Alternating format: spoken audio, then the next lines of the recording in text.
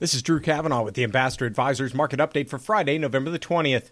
U.S. stocks ended the week on a high note, with the major averages trading higher as investors continue to ponder what higher interest rates will mean for the markets.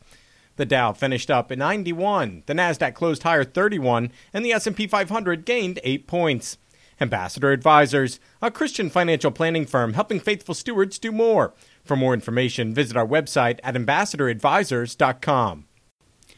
Securities offered through American Portfolios Financial Services, member FINRA SIPC. Investment advisory services offered through Ambassador Advisors is not affiliated with American Portfolios Financial Services.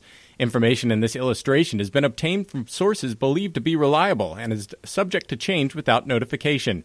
The information presented is provided for informational purposes only and not to be construed as a recommendation or solicitation. Investors must make their own determination as to the appropriateness of an investment or strategy based upon the specific investment objectives, financial status, and risk tolerance. Past performance is not an indication of future results.